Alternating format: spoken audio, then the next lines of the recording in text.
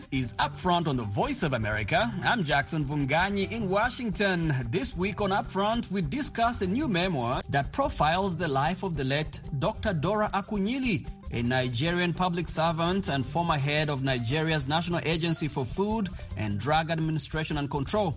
She was also a passionate supporter of Ubuntu, the philosophy that stresses community over the individual. It's a philosophy that I feel is a key to the future that we're looking to usher in. It's all about community. It's about understanding that not only everybody matters, but it's really important that we take care of each other. That is author Chidiogo Akunyili, the daughter of the late Dr. Dora Akunyili. She joins us to talk about her new memoir, I Am Because We Are, an African mother's fight for the soul of a nation. But as always, let's start the show by listening to your voices. And this time we asked you how the COVID-19 pandemic has affected you economically. My name is Mutabali Apol, and I'm a teacher by profession. So COVID financially has affected we teachers because right now we are not paid since February. And the rent, we are supposed to pay the rent, which is rising now. It's now like 4 months when you're not paying that. So what does it mean to me? That when we resume to start working, I'm meant to get all that money and I pay the landlord. Life has not been easy. We have been surviving on something very little. As you can see now, the time I move to go and look for money, it's just random because even if I wake up very early in the morning, it's always just like luck. I was a chef somewhere, but now I cannot work. But right now, even though you cook food, you can eat it yourselves. My name is Dude. I'm a South Sudanese. The COVID-19 has affected me as a personally because I did not even go to school. The life is too hard, no money. The parents are not even working. My own understanding is that affected the whole country, the whole nation, and the whole world. Many thanks to you, all our listeners. We know we always enjoy listening to your opinions. More of your voices later on the show.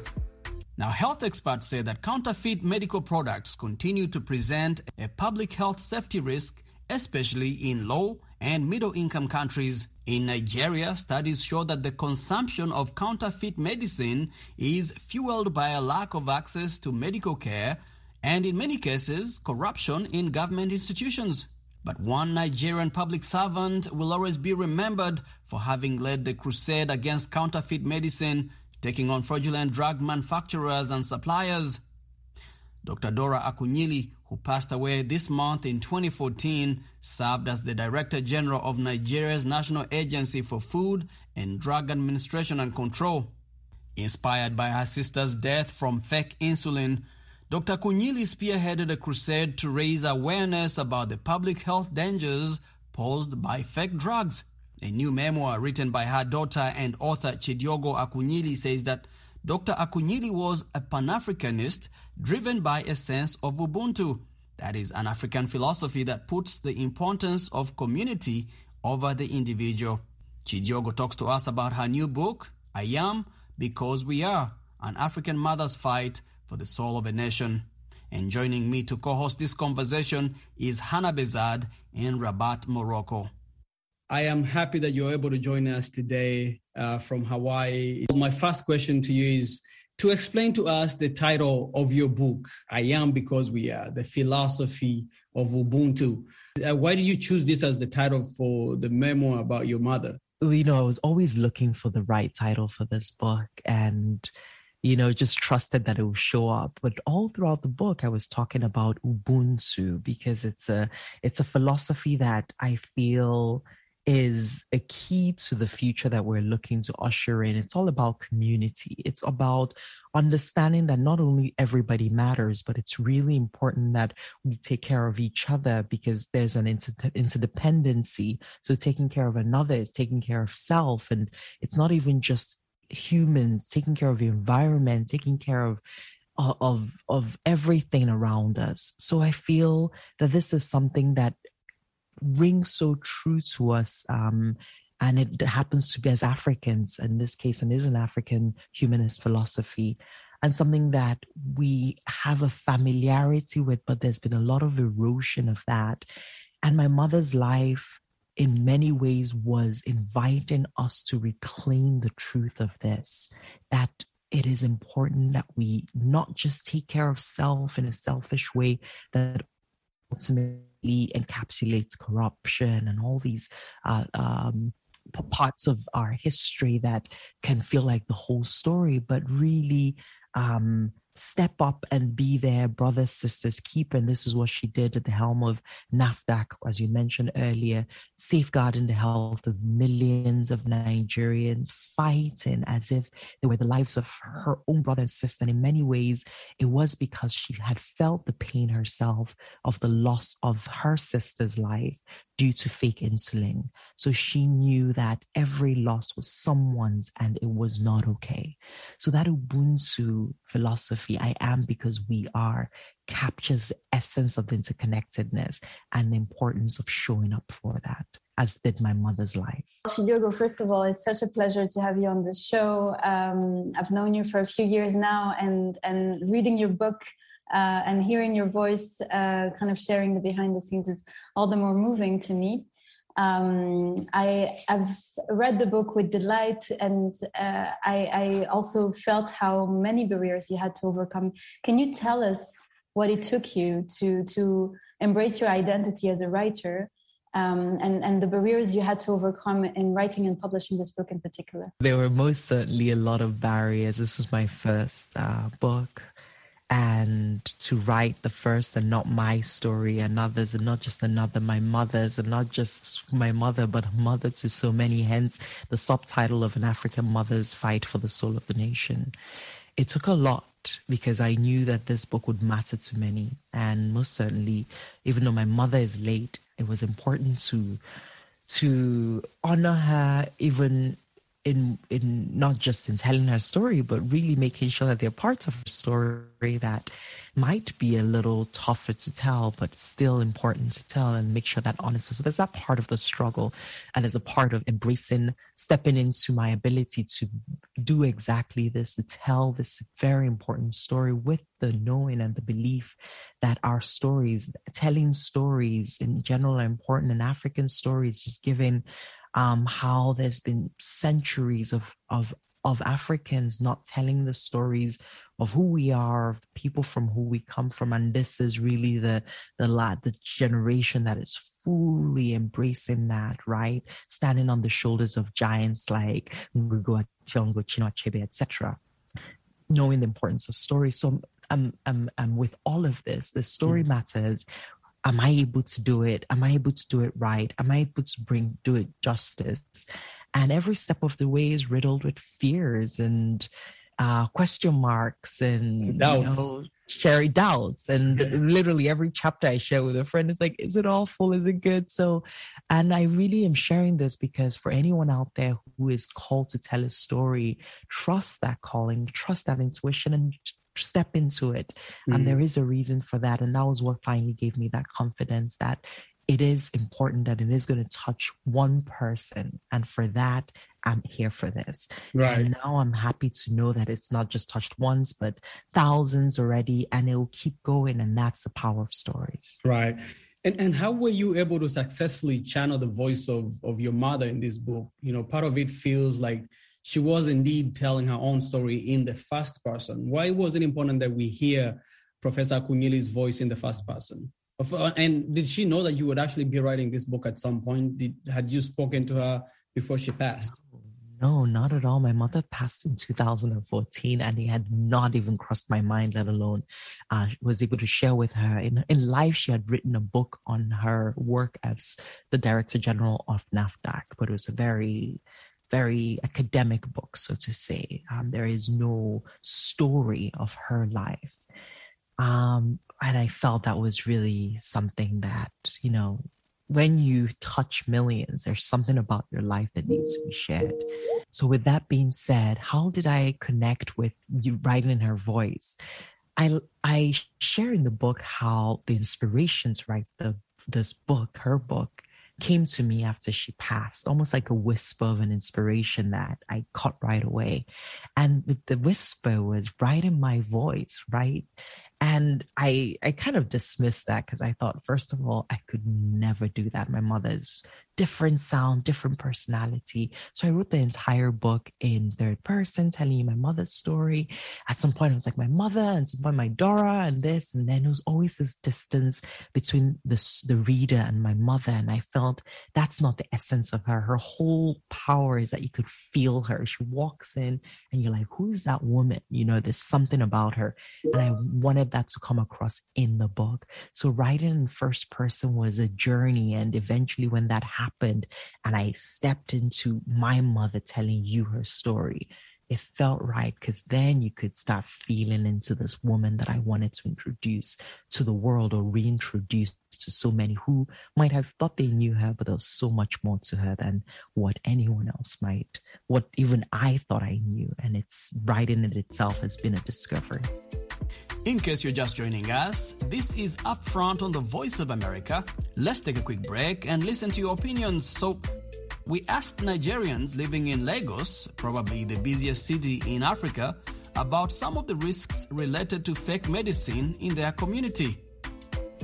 I'm usually worried about buying counterfeit medicine when I'm sick, because if you take anything that is not supposed to be for what your ailment, that would also, okay. Can I? If you take anything that is not supposed to be part of your system in the process of taking care of an ailment, it worsens the situation. Instead of being cured, you encounter more problems. One, the ailment is still there, then you see yourself having multiple problems. It could lead to life-threatening complications because the medication you're taking is not good in the first place and not for the ailments you're trying to cure. I trust the authorities to an extent, although they might not be everywhere. I'm very worried because actually I'm opportune to be a bit of a victim some time ago, and I bought it. Thank God I actually removed the coated parts and I discovered that there was nothing in it. So I'm actually worried because so many lives has been lost through this process. Okay, I'll say I trust authorities to a reasonable extent because yes, they are doing their part, and we as people too, we need to do our parts. It's kind of scary for me just to walk into the pharmacy and find out that what I get or what I'm going to be getting is going to be dangerous for the health I'm trying to save. So what I feel is, yes, I'm going to be worried. Yes, I'm going to be scared. And I would love the government to do something about it. This is Upfront on the Voice of America. I'm Jackson Vonganyi. We are chatting with Nigerian writer Chidiogo Akunyili about her new memoir, exploring the life of her mother, the late Dr. Dora Akunyili, a Nigerian public servant and Pan-Africanist whose work was driven by a sense of Ubuntu, that is, an African philosophy that puts the importance of community over the individual. The memoir is titled, I Am Because We Are, An African Mother's Fight for the Soul of a Nation. And joining me from Rabat in Morocco is my co-host, Hannah Bezad. And your mother loved her country, Nigeria, deeply, even with all its shortcomings. You know, what was the driving force behind this passion that often puts her, it put her in the crosshairs of people or even situations that would bring harm to her? It's a really great question because I was asking myself that a lot right in the book.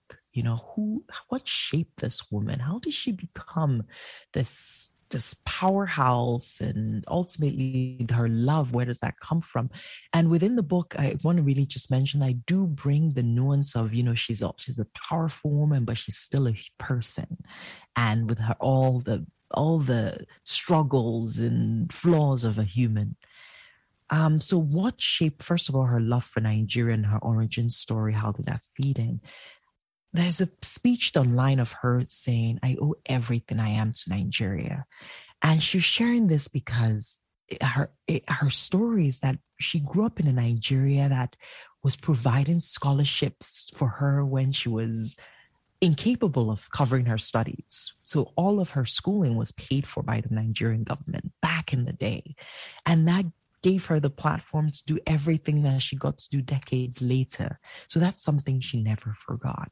So she's that person that never forgets where she came from and, that gratitude for the country that gave her that opportunity, because her father had gone from a self-made multi-millionaire, lost it all during the Biafran War. And she knew wealth and poverty, extreme poverty post-war, but could continue with her studies because the Nigerian government was able to support her. And that studies took her into a PhD in the UK. So that's part of that story. Another part is Nigeria is made up of people. And my mother had a deep connection with people. When she was in power, was just how she could relate with everybody. Hausa, Igbo, Yoruba, Fulani, Efik, it didn't matter. My mother was that woman that, would, feel like a sister to anybody from a different ethnic group. And that's also part of her story. She learned to be different people in different situations, because our world thrust her into being different people in different situations, and she embraced that in the people. So I would say her love for Nigeria comes from all of that. And she really wanted to share that love. And that's when she stepped into something called the rebranding campaign, when she was in the Ministry of Information and Technology, that even though was not the success people had known her for, in many ways is the one slogan Nigerians till today remember: good people, great nation. Trying to say, despite all of our challenges, Nigeria, we have something, and how can we reclaim that? Chidiogo, in your book, you haven't left any stone unturned, from memories of yours and your mother, from aspects of family challenges, illness, threats to life, and so on.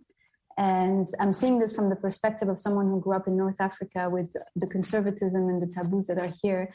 And I'm finding immense inspiration from the courage you had to embrace to write this down. But I'm curious to know how the book has been received when it comes to delivering that transparency and that poise that you take in sharing these stories. Full disclaimer, when I started writing this book, in Nigeria would say, fear catch me. I was afraid. There was a little bit of trepidation. And I was talking to a writer friend who gave me beautiful advice that I'll share now, which was, write everything. You can always edit. And that was the initial courage I needed, because I am from that culture. I am Nigerian, and we don't share everything. And there are things you save and all of that. And but it's not my truth. It's not because then I remember reading a Brené Brown on shame, and really understanding that some of these things we don't share is because we own the shame for ours, and it doesn't serve anything, and you transfer it to the next generation, things that there's no shame in it. We all go through and experience different forms of this sort of disappointments in life, etc. So I had to go deep to really trust that it was important to share this, and in sharing there was a healing in it, that it was not just about airing dirty laundry, and that's wrong, and you shouldn't do that, but it's reclaiming and finding healing for situations that haven't had any space to be seen or felt or even spoken about. That's one. Second was, I'm going to write everything and feeling truly, and just see where it might be not feel right. Because ultimately I didn't want to take away from her story sometimes with other people's contributions, etc. We make it a single story at some point, and everybody wants to focus on X, and then things like that. I know I'm sort of being vague, but ultimately read the book and you see what I'm talking about, or maybe there will be a space to go deeper. And that was a beautiful advice that with my mom, does this feel right? Is it okay that I'm sharing this? And checking with my father, because part of his story comes in fully. And make sure this was something that was okay. And I was actually quite shocked that he was okay with some parts that I thought he would push back. And that was that process. Just put it all out, be honest and the truth that this is about healing and light and love, and not about anything else, because it's all about honoring the story that I think in honoring in fullness, many more can step into their own courage in shining light to these places that must be seen. And only then can we move forward and heal these parts of our stories that are not as light as the ones that people get to see. Chidiogo, we have only less than 10 minutes, but I wanted to ask you, just to piggyback on that last point you made, the story of your mother. How does her journey reflect the struggles of women in Africa, whether professionally or personally. I mean, she was a mother, a wife, a professional with many important portfolios. But I'm sure getting there was not easy. And even when she attained these achievements or accomplishments, she continued fighting. You know, most people see such accomplishments as an opportunity to just enjoy the benefits that come with them. But she was often at the center of these very public battles with forces that many would crumble under the weight of. Absolutely. When she was being considered to head the National Agency for Food and Drugs Administration and Control, NAFDAC, the voice in the room spoke up saying, but she's a woman. She can't possibly take on such a strenuous role. And what's interesting is now Nigerians could not even imagine a Director General NAFDAC that is not a woman. So she showed, she at some point was named in Nigeria Man of the Year. That was almost the way that people could get their head around that she could do as much as she did, which is sort of an interesting misnomer. She did so much, and she proved something that I'm struggling to capture, and the truth of the capacity of a woman and the capacity of this woman. And there's something I'll mention lastly is that she empowered a lot of women, moving through all the loopholes and challenges that came up more than once trying to prevent her. She knew how important it was to support women. So she consciously was hiring women. And she also would say something that back then was a little controversial, which was that women are less corruptible. So she liked to put women in positions of power and access to the easily corruptible and she wasn't wrong. And she was challenged in the BBC. She wasn't wrong. This is now research is coming out in the last 2 months saying science or data is showing that women are less corruptible. I'm like, no, really? So she saw that a decade, 2 decades ago, and was putting women in key positions, knowing that was supporting the work that needed to be done, and also in general, just really supporting them to show up in full power. Now, how did your mother's public life affect you at home? How was life in the Chidiogo household? Oh, wow. Big question. Little time. Life was complex. Luckily, we were a little older when she took on the role of the DG, and then off to, the decades of being in the public eye. But before that, she was just her mom. She was just this goofy woman that we played with. But also she was very busy. So that was something that marked our lives. And something that's an interesting, that's been resonating, or sort of an interesting conversation for mothers, because there's so much pressure to be present all the time. And she had 6 kids and she wasn't present all the time, but we turned out okay. So there's an interesting layer there, but life was noisy, and there was pressure to be the best we could be, because that was also the pressure she had put on herself. And that's something that we inherited. And there's many layers to life, but ultimately her energy and the kind of woman she was, with the love and the drive and her personality, most certainly shaped us in many ways that I like to think is apparent in all of us till today. That was author Chidiogo Akunyili, the daughter of the late Dr. Dora Akunyili, a Nigerian public servant who was a well-known crusader against counterfeit medicines in her country. Chidiogo was speaking to us from Hawaii. Let's take a quick break. We'll be right back. Yes, I'm worried about buying counterfeit medicine. It's really, really very scary, because especially when you have children, you don't know what to expect. Did you know there was this particular time my son had malaria, ordinary malaria. We treated, he went to the hospital, he was giving drugs for where nothing was working. So I now suggested that they should do tests. They did tests, it's still they changed the drug. Eventually, we had to buy Augmentin. After taking the Augmentin, eventually he got better. You just imagine the stress and everything we went through just to treat ordinary malaria. I know some people will say malaria is not ordinary, but it's something we are stuck with in this part of the world. So counterfeit drug is actually a very horrible thing. Now, I can't say that I have any trust in government. If you get to maybe Obalende or a code there that you want to buy drug, after buying it and taking it to your doctor, you will discover that the doctor will tell you that this is a fake drug. So how did the fake drug get into our market if government are doing their job? This is Upfront on the Voice of America. I'm Jackson Vunganyi, and let's go to Southern Africa. In Malawi, a group of young artists in the southern city of Zomba are pulling together different skills and resources to curb unemployment and a lack of capital to start personal businesses. This initiative, which opened last September, now serves as a beacon of hope to many up-and-coming artists in this southern African country. Lamek Masina reports from Zomba.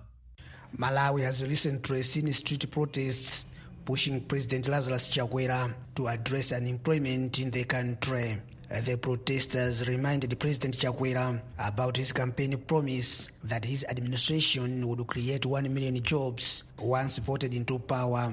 To address these concerns, the group is running a creative group known as the Tribe Hub that serves as an incubator for creative and entrepreneurial ventures for up-and-coming artists in Malawi. The Tribe Hub opened last September and has now a band, a multi-purpose recording studio, a performance stage, and a carpentry workshop. Tawanda Mpando is the manager for the group. Aside from the fact that we wanted to employ ourselves and create jobs, but it also just stems from the point that as an artist, if you don't realize that you should employ yourself, you should work on your craft yourself and find a way to add value to it, then you're not going to gain anything from it. Some artists of the 21-member group are graduates from the University of Malawi with skills in graphic designs, drawing, illustrations, photography, videography, music production, web development, tailoring, and woodwork. So far, the hub has hosted over 4 events where various artists exhibited their artworks, such as paintings and drawings. It has also helped music artists like Benny Lwanja Jr. improve their skills. I recorded my first song in 2015, but I didn't have time to explore. This time, I can sit down with my fellow creatives, work on the track. How about this? They tell me the directions. We help each other a lot. Before the hub, I couldn't get that. The hub is now working to organize a festival where young and upcoming artists can showcase their talents. Alfred Kambankadzanja is the art director at the Tribal Hub. Most of the times, right here in Malawi, there's a problem of up-and-coming artists. We're not really given a platform whereby we can really showcase our arts. Most of the times, people expect you to be known already for you to be called somewhere to perform. Vitumbiko Liwomba is a media marketing, concepts and creative director. She says despite a success story, there are challenges. The major challenge we have is being underestimated. As a young person in Malawi, you're always underestimated to the things that you can actually achieve. Yeah, so when we approach people and they see us as young people, they really rarely ever take us seriously, even though what we're trying to achieve is something important. However, Liwomba says this hasn't affected their initiative in any way. They say now plans are underway to establish similar hubs in various parts of the country for the benefit of more up-and-coming artists in the country. Lamek Masina for VOA News, Zomba, Malawi. And that's it for this edition of Upfront on the Voice of America. Many thanks to our guests and to you, our listeners, for tuning in. A special thanks to you who contributed your voices.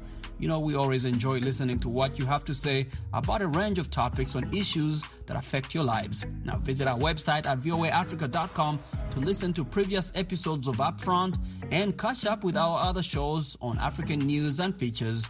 And remember to connect with us on all social media platforms. We are on Facebook, Twitter, and Instagram. We are also on YouTube, where you can watch our TV shows, Africa 54, Red Carpet, and many others. Just search for VOA Africa. And as our African elders say, a bird that flies off the earth and lands on an anthill is still on the ground. I'm Jackson Vunganyi in Washington. Goodbye, everyone.